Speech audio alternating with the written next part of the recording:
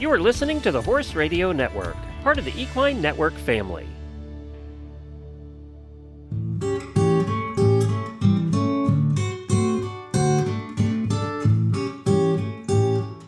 Welcome to this episode of the Disease Du Jour podcast on a review of equine herpesvirus with Dr. Nathan Slovis.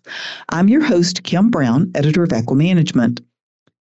The Disease Du Jour podcast is brought to you in 2023 by Merck Animal Health. Nathan Slovis, DVM, DAC VIM, certified hyperbaric technologist, is the director of the McGee Center at Haggard Equine Medical Institute in Kentucky. He is a native of Annapolis, Maryland.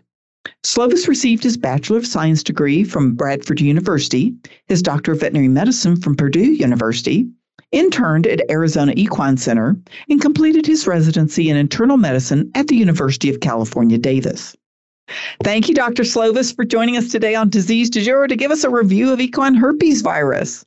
My pleasure. Thanks for having me. Well, let's jump right in because I know this is always something on everyone's mind, and we would love to pick your brain a little on this. So let's start with the HV1. So give us just a rundown of what it is, what it causes, and what kind of your technique is or what your pattern is when you come up with a herpesvirus case. Well, okay, so EHV1, it seems to be getting most of the publicity, it seems like, because in certain states, it's a reportable disease. It seems like all the states, but I'm sure there's some that isn't. And so that's when people get nervous. Is, oh my gosh, my horse has EHV1. Now the state's going to get involved. What do I have to do? What are the different things that we can see here? And so the big thing is, anytime I hear EHV1, people get nervous and go, oh my gosh, my horse is going to get equine herpes myeloencephalopathy, so EHM, that's a neurological form. But, we know through various studies, the problem is trying to get a good study that you can expose a horse to EHV1 and have them, like clockwork, develop a neurological disorder. It's tough to get. And, less than 10% of these horses that are affected with EHV1 are going to get neurologic, but yet, that's the first thing people think about. The second thing people think about is abortion. And the third thing, they think about respiratory aspect. But guess what? The respiratory aspect is going to cover more than 90% of these cases if you take a poll. But it's something everybody gets all excited, all up in arms, is the neurological form.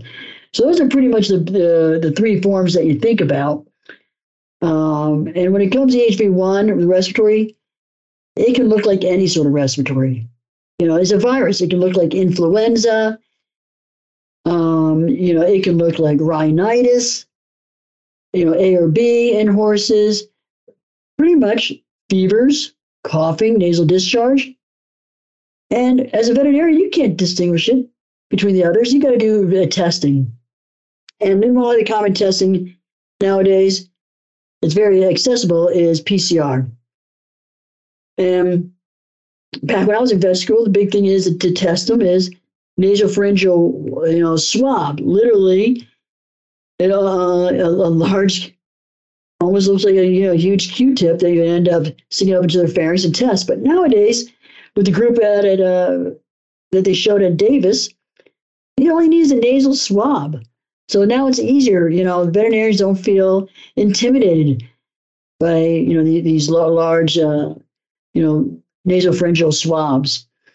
So that's something we can easily do if you're concerned, or you see an increased number of horses having fevers, increased incidence of coughing, what have you, and you want to know what's going on, and you want to see how well your vaccine program is working. You need to test it to try to figure out what it is. And so the interesting thing about the equine herpes virus, just like in humans, it can lay latent. And we did a study, as in the University of Kentucky Diagnostic Lab, it was like 2008, 2009, I believe.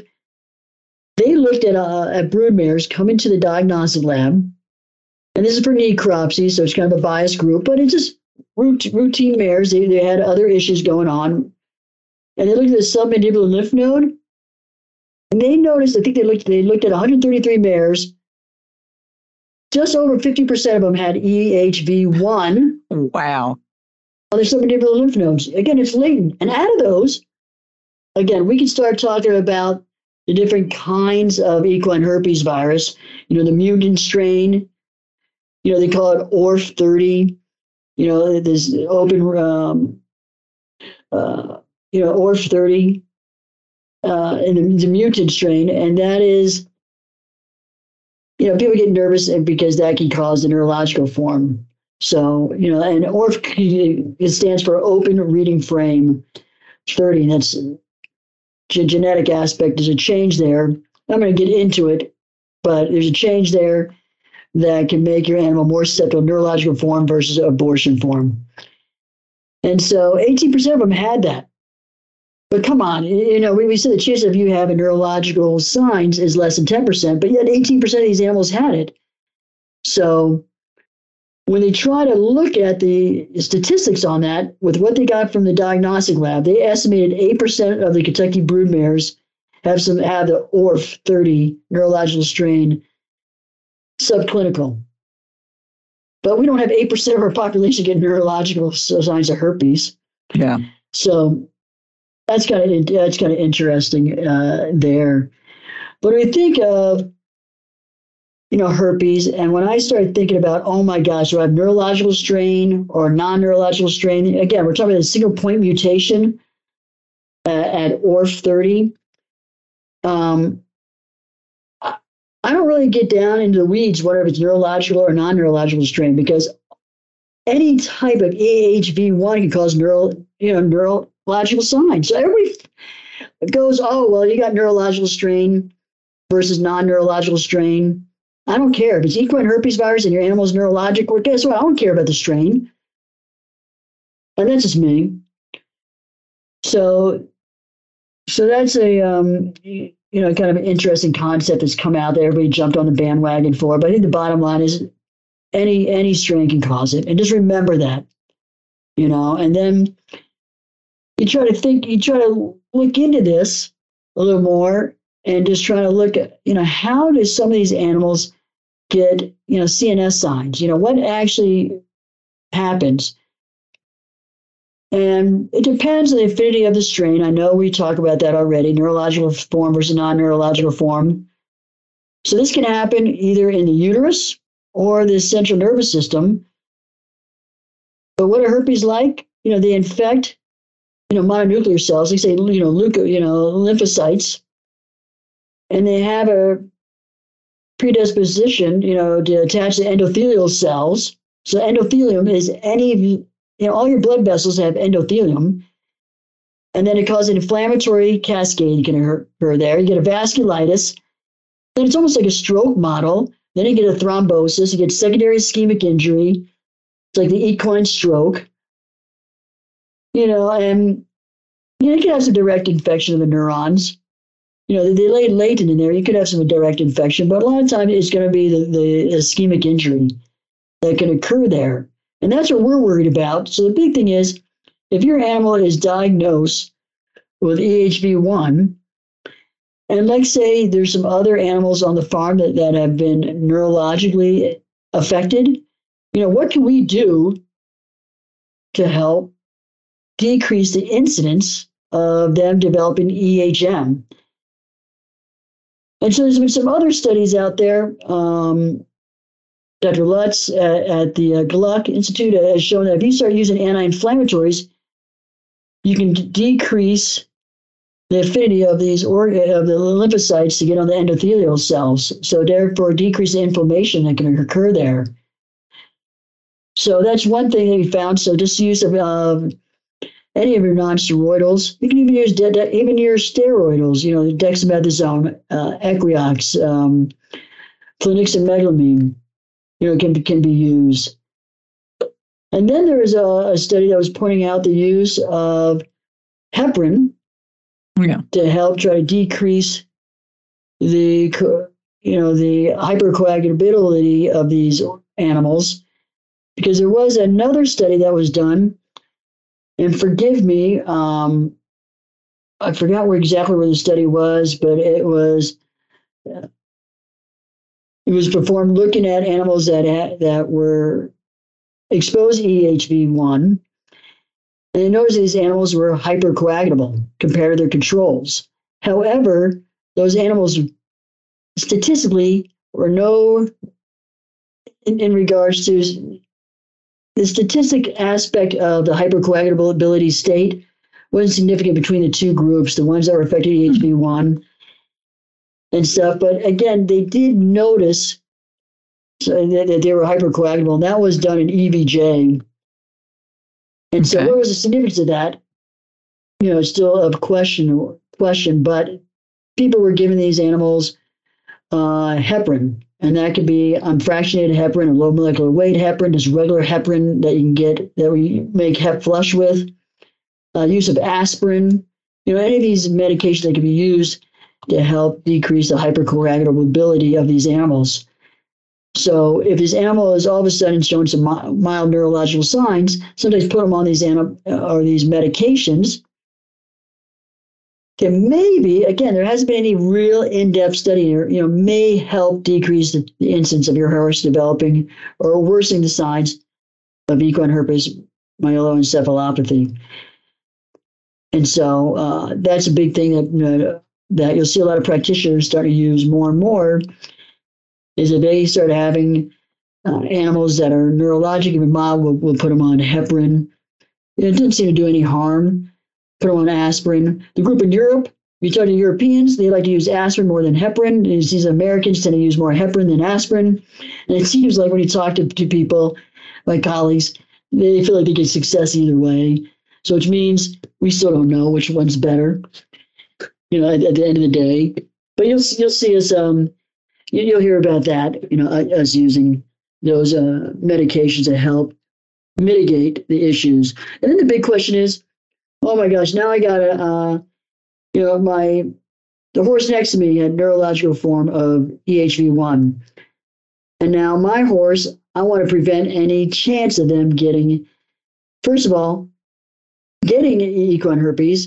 And then second of all, getting neurological form. What can I do? And so do you vaccinate? There's a theory that these animals may be over-vaccinated. Maybe that may predispose animals to getting neurological form of herpes. And then there's some thoughts too. Do you just put them on, medications to prevent you from getting herpes? So valcyclovir or acyclovir. Usually we'll go valcyclovir. So antiviral medications. Do you do that prophylactically? I don't think there's anything wrong with that. And then do you do valcyclovir and do you do the aspirin or heparin? I don't think there's anything wrong if you want to do the aspirin. Again, anything anti-inflammatory such as Banamine, we said, to help reduce the affinity of the lymphocytes to the endothelial lining. So those are some things that some things that may be able to be done prophylactically, and of course, isolate the animals that are known to be positive for equine herpes virus. If it's type 1 or type 4 or whatever, isolate them. You don't want them in your general population. If they're positive, get them out of there. Because you want to decrease this sort of shedding. That's a big thing there too. How often do they shed, Doc? That's a big thing is that once they get exposed, when can you release them from quarantine? When can you? The race people want to know. Your show people want to know. They say quarantine forever. What's the big thing? Well, the big thing is with herpes virus is that they can start shedding pretty soon after exposure, within a day or so. And they can shed 7 to 14 days. Now, I know the group in Ohio, when the Finley University was exposed, they said they could shed up to 19 days. Wow. So yeah, and so it used to be, a lot of the regulatory people would say, guess what? You cannot be released for quarantine for at least 21 days. Doesn't matter if your animals are negative or not. We're not taking a chance. You 21 days. And then after the 21 days, we gotta end up testing your horse to make sure they're herpes negative. And if they are, on the whole blood as well as nasal secretions, then he can be released. But nowadays, it actually started with Florida. And The state veterinarian down there, said, boy, most of the shedding is 14 days. It's rare that you hear about these 19 to 21 days. Maybe we're overdoing it. We're losing money for our industry in regards to not only horse racing, but, sport horse, what have you, whatever discipline you're in. Maybe we're just being overly cautious. We've learned a lot over these years. I'm going to do 14 days. And the state of Kentucky at that time said, hey, well, we're going to stay at 21 days until, let's watch what Florida does. And Florida had no issues for several years. So now Kentucky's adopted that several years ago. That now if your animal is positive, here's the scenario. If your animal is positive, it gets quarantined. And then everybody else, and I'm talking about, specifically the neurological aspect. If you got a positive neurological patient, what they'll end up doing is having to isolate that animal either to another aspect of the farm or into a referral hospital. And then they'll test every animal in that facility that may have been exposed. That could be 2 animals, that could be 20, that could be 30. And if they're negative, then they can hang tight there and they watch temperatures. Because these animals, before they become neurologic, they're going to have a fever. And so, I rarely get an animal that's neurologic does not have a fever. So just remember that. And then if these animals, they'll watch temperatures. And if you don't have any sort of fevers over a 14-day period, again, every state has a different regulation. But, after 14 days, then you can get retested and you can end up, and if you're negative, you can get out of quarantine. And then some veterinarians will even go that you have permission to work on a track if you have tested negative and your horse does not have fevers. Then they can they set on the racetrack, for instance, they'll set a certain time that these horses can go onto the track. That's usually after everybody else is done. You can't use a pony horse. You can't have outriders. Outriders are there for safety, but you can't ask the outrider to help you, help you try to get to the starting gate. They're going to let you really work the starting gates. And these are different ways that you can help, keep the horses active, but yet not put animals at risk. And so that's some of the things you can do here. A big thing is with abortions. Like say we got equine herpesvirus. No, we talked about the neurological form. We talked about treatment. I'm not going to go too in depth on the treatment aspect, but I gave you sort of to whet your palate of some of the things we do here. Today's Disease Du Jour podcast is brought to you by Banamine, flunixin meglumine injection from Merck Animal Health. The pioneer NSAID for horses in the U.S., Banamine goes to work quickly to alleviate pain and inflammation from musculoskeletal disorders and visceral pain from colic to horses in your care. Don't get caught on call without Banamine. Find out more at mercanimalhealthusa.com. Do not use Banamine in horses intended for human consumption. The effect of Banamine paste on pregnancy has not been determined. See product label for complete safety information. Now, the abortion one is, what do you do for those? What we recommend here is if you have an abortion, then we'll end up vaccinating with one of the, EHV1 abortion vaccines, because usually they have a higher antigenic load in their vaccine compared to the vaccines that may have 4 or 5 different products in there.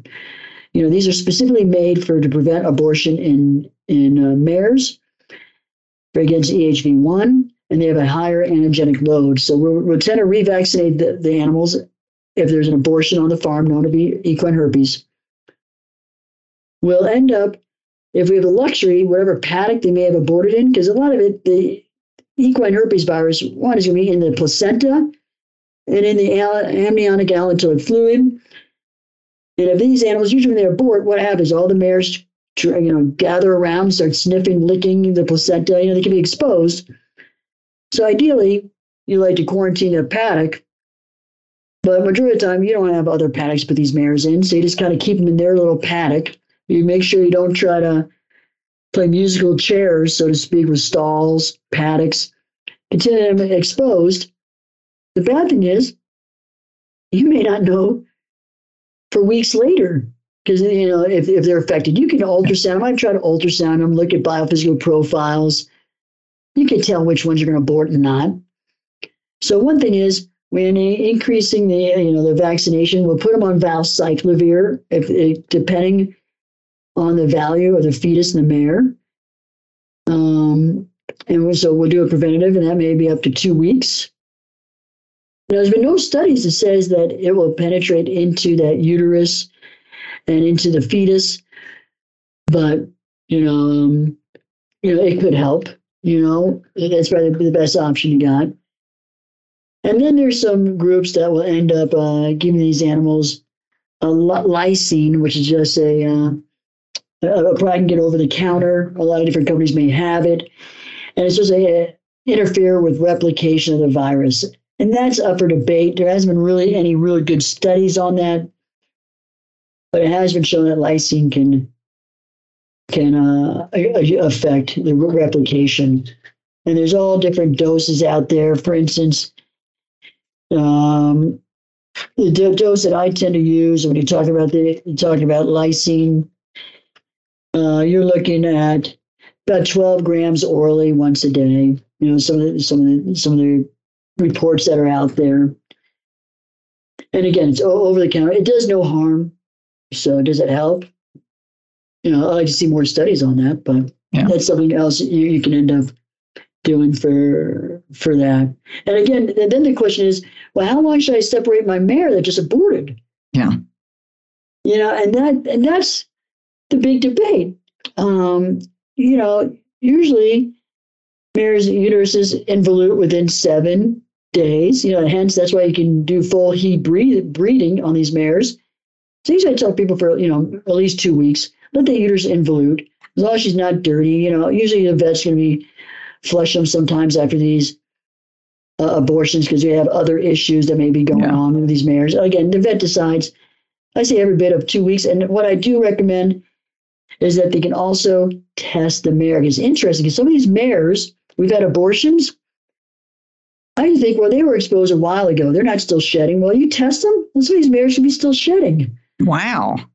So we've tested them, and I've gone to abortion outbreaks, and I've tested them, and I'll test the animal that did abort, and then I'll test all of our cohorts, and then I try to divide them up into separate groups if I can, because some of these animals may be shedding.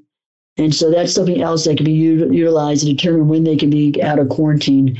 Wait until that uterus involutes. And then at the same time, if the client can afford it, test them and get a nasal swab. And usually, as I said, what do we say about shedding? We talked about before for 14 days. So that's why we say the 2 weeks quarantine. But it doesn't hurt to test them if you want, if you wish, and it's not a bad idea. Just got a big breeding farm. Yeah. So that's pretty much. Those are the alpha herpes. I guess I never mentioned that. Yeah. But when you think of alpha herpes, it's type 1 and type 4. Okay. And let's go that's a great segue because there are some other herpes viruses that horses get. They're not as common, and the gamma herpes viruses. So, and let's maybe just very quickly walk through them. That's EHV 2 and 5, right? Correct. Yep. So when you think about those, you think of 2 and 5, and they're interesting in their own right. When you think about the gamma herpes, but it's interesting. Donkeys can get exposed to different herpes virus. They have their own alpha and gamma herpes virus, and then there's alpha herpes viruses of zebras and gazelles, and that's EHV9. Because when I first went to vet school, they said, there's only 9 types herpes viruses known to infect horses. But now there's 12. We've isolated some more herpes viruses that can affect donkeys, and then they isolated that one from the gazelle and zebras. So wow, you got several more going on. But again, that's just kind of fun facts. But for us, the gamma herpes virus, you're looking at type 2 and type 5. And that is a huge debate. Type 2, you think of keratoconjunctivitis.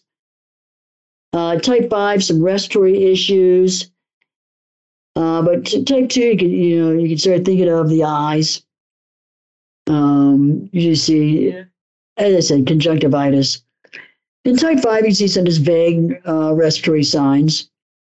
It depends who you end up talking to, because I have people that here in Kentucky that swear type 2 and type 5 can cause respiratory disease in foals, especially unweaned foals or just recently weaned foals. And we've seen that by themselves, causing some fever, some upper airway disease, some lymphadenopathy with a type 2 and 5. I'm talking about younger animals right now. We'll get to type 5 later for the older animals. But right now, and so the debate is, do they cause primary disease, or are they like another herpes virus we talk about? This is a human equine herpes virus 4, Epstein-Barr, mononucleosis. Everybody thinks Epstein-Barr, getting mono. You get lethargic as a human. Now, I've had mono. I was lethargic during my internship. I was lethargic, fevers. I don't know what the heck hit me. I thought I got exposed to salmonella from an animal I was treating. I was in Arizona. I went to the Mayo Clinic, went to the infectious disease specialist. I just called myself in. I said, this is Dr. Slovis, referring myself in, and I got right to him. Because I don't know, did I have TB? I don't know what the heck I had. The time I was down and out having 105 fevers for 3 days, and I thought I better check myself in. Well, it turned out, lo and behold, just mono. But that can be immunosuppressive. So do these viruses, which you can find in almost, if you search for equine herpes virus 2 and 5 in a young animal, you'll find it, 90% of the time. But do they cause immunosuppressive aspects, like you think about Epstein-Barr in humans, and predispose them for other infections? And that was a big thing, that a lot of these animals that have EHV 2 and 5, you find that were sick, they also had secondary infections like strep zoo, pneumonia, or other issues these foals may have. And then after, all of a sudden, you clear them of their pneumonia, and they do fine for a week, and then they get another disease. They get another, now I got actinobacillus pneumonia. And they're like, what the heck's going on? These animals are immunocompromised. And so what you tend to do is get them outside, get them out of the stall, because it's so dusty. And to just all the different antigens they're exposed to in the stall, they develop so much mucus. They got hyper-responsive airways. And it just sets them up for infection after infection after infection. And we've investigated this with Gluck and with a bunch of other people. And we still don't have answers of why. These animals get recurrent infections. But all you keep, you do tend to see type 2 or type 5, or usually both of them together. And is that a perfect storm for immunosuppression? I don't know. More studies need to come out that smarter people than I. But we tend to see them here. But usually there's a co-infection. I've yet to see them by themselves. But I know some of my colleagues here that they swear up and down, yes, that they have. So Lutz at Gluck is helping us out with that, where we're sending them samples and trying to understand these gamma herpes viruses a little more. And another group in Europe is looking at it. So there's a lot of some debate on there. But the interesting thing is, in one talk I was listening to, that EHV2 is higher in Icelandic ponies than and can you believe that? There are higher incidence in Icelandic ponies, even though they're free of EHV1. And most of the foals are less than 10 days of age when they start looking for it. Wow. So, it's out there. And foals are exposed early in life to this within days. Yeah. And they'll find in the trigeminal nerve, they're finding the submandibular lymph nodes, they're finding lymphocytes. But the big thing is that we have a concern, and that's foals. But for adults, EHV5, you think of, multinodular fibrosis pulmonary aspect in adult horses, and that's just a very fatal disease. And the problem with these gamma herpes viruses is just find a good antiviral. There's debates as valcyclovir doesn't work. That's a potent antiviral in our hands. But yet we still use it because it feels like we're doing something for these pulmonary nodular fibrosis. We put them on corticosteroids, reduce any inflammation that's occurring because of these viruses. That may be predisposing to then, get fibrosis of their lungs. But that's when we started thinking about adults is EHV5.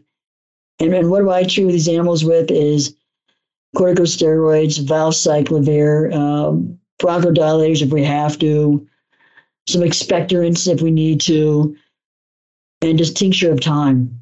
And we've done some miracles out, on animals that were pregnant with high dose of corticosteroids. Wow. On these animals and try to get them done. And they're on a course of that for several months. Wow. If you have a chance for survival, it just depends on the degree. Yeah. And just because you can find EHV5 in an adult horse doesn't mean they're going to get pulmonary fibrosis. Because I said a lot of it, you can find it. If you look for it, you can find it. But there's something else that triggers it. And what is it? I don't know. Okay. And we have to mention this, although before we started this podcast, I have to say that I asked Dr. Slovis if we really should even mention, some of this other stuff. But, you very rarely see these, right? Yeah. Type pulmonary, equine pulmonary multinodular fibrosis. And I got a biased group. I'll see 2 or 3 a year, or my colleagues and myself. But yeah, it isn't that common in adult horses. It's out there, but it's not a common entity in your practice. Another one we won't see a lot of, at least here, is EHV3, choroidal exanthema. So you get those lesions, ulcerative lesions of the vulva or the penis of a stallion. We're lucky we don't see it here. A lot of it is hygiene. Look how they're preparing these mares and the stallions for breeding. So I've been lucky. I've not seen many of that. And, I've been in Kentucky for almost 25 years. And I don't see it. I've seen it more when I've been called out to investigate infectious diseases, in Europe. And, a lot of it comes down to hygiene. Look how they're preparing the mare and how they're contaminating their equipment. And that's a big thing. So it's usually, humans have a big factor of this too on the big breeding farms. Well, I certainly do appreciate you joining us today to just walk us through kind of this review of herpesvirus. And I know this is things that there's books written on this, but it was really nice to pick your brain a little bit today, Dr. Slovis. So thank you very much. And we also want to thank our audience for listening to us today, and a special thanks to our 2023 sponsor, Merck Animal Health, who gives us the opportunity to have these discussions. And if you have any questions or suggestions for the podcast, send an email to me at kbrown, that's the letter K Brown, at equinenetwork.com.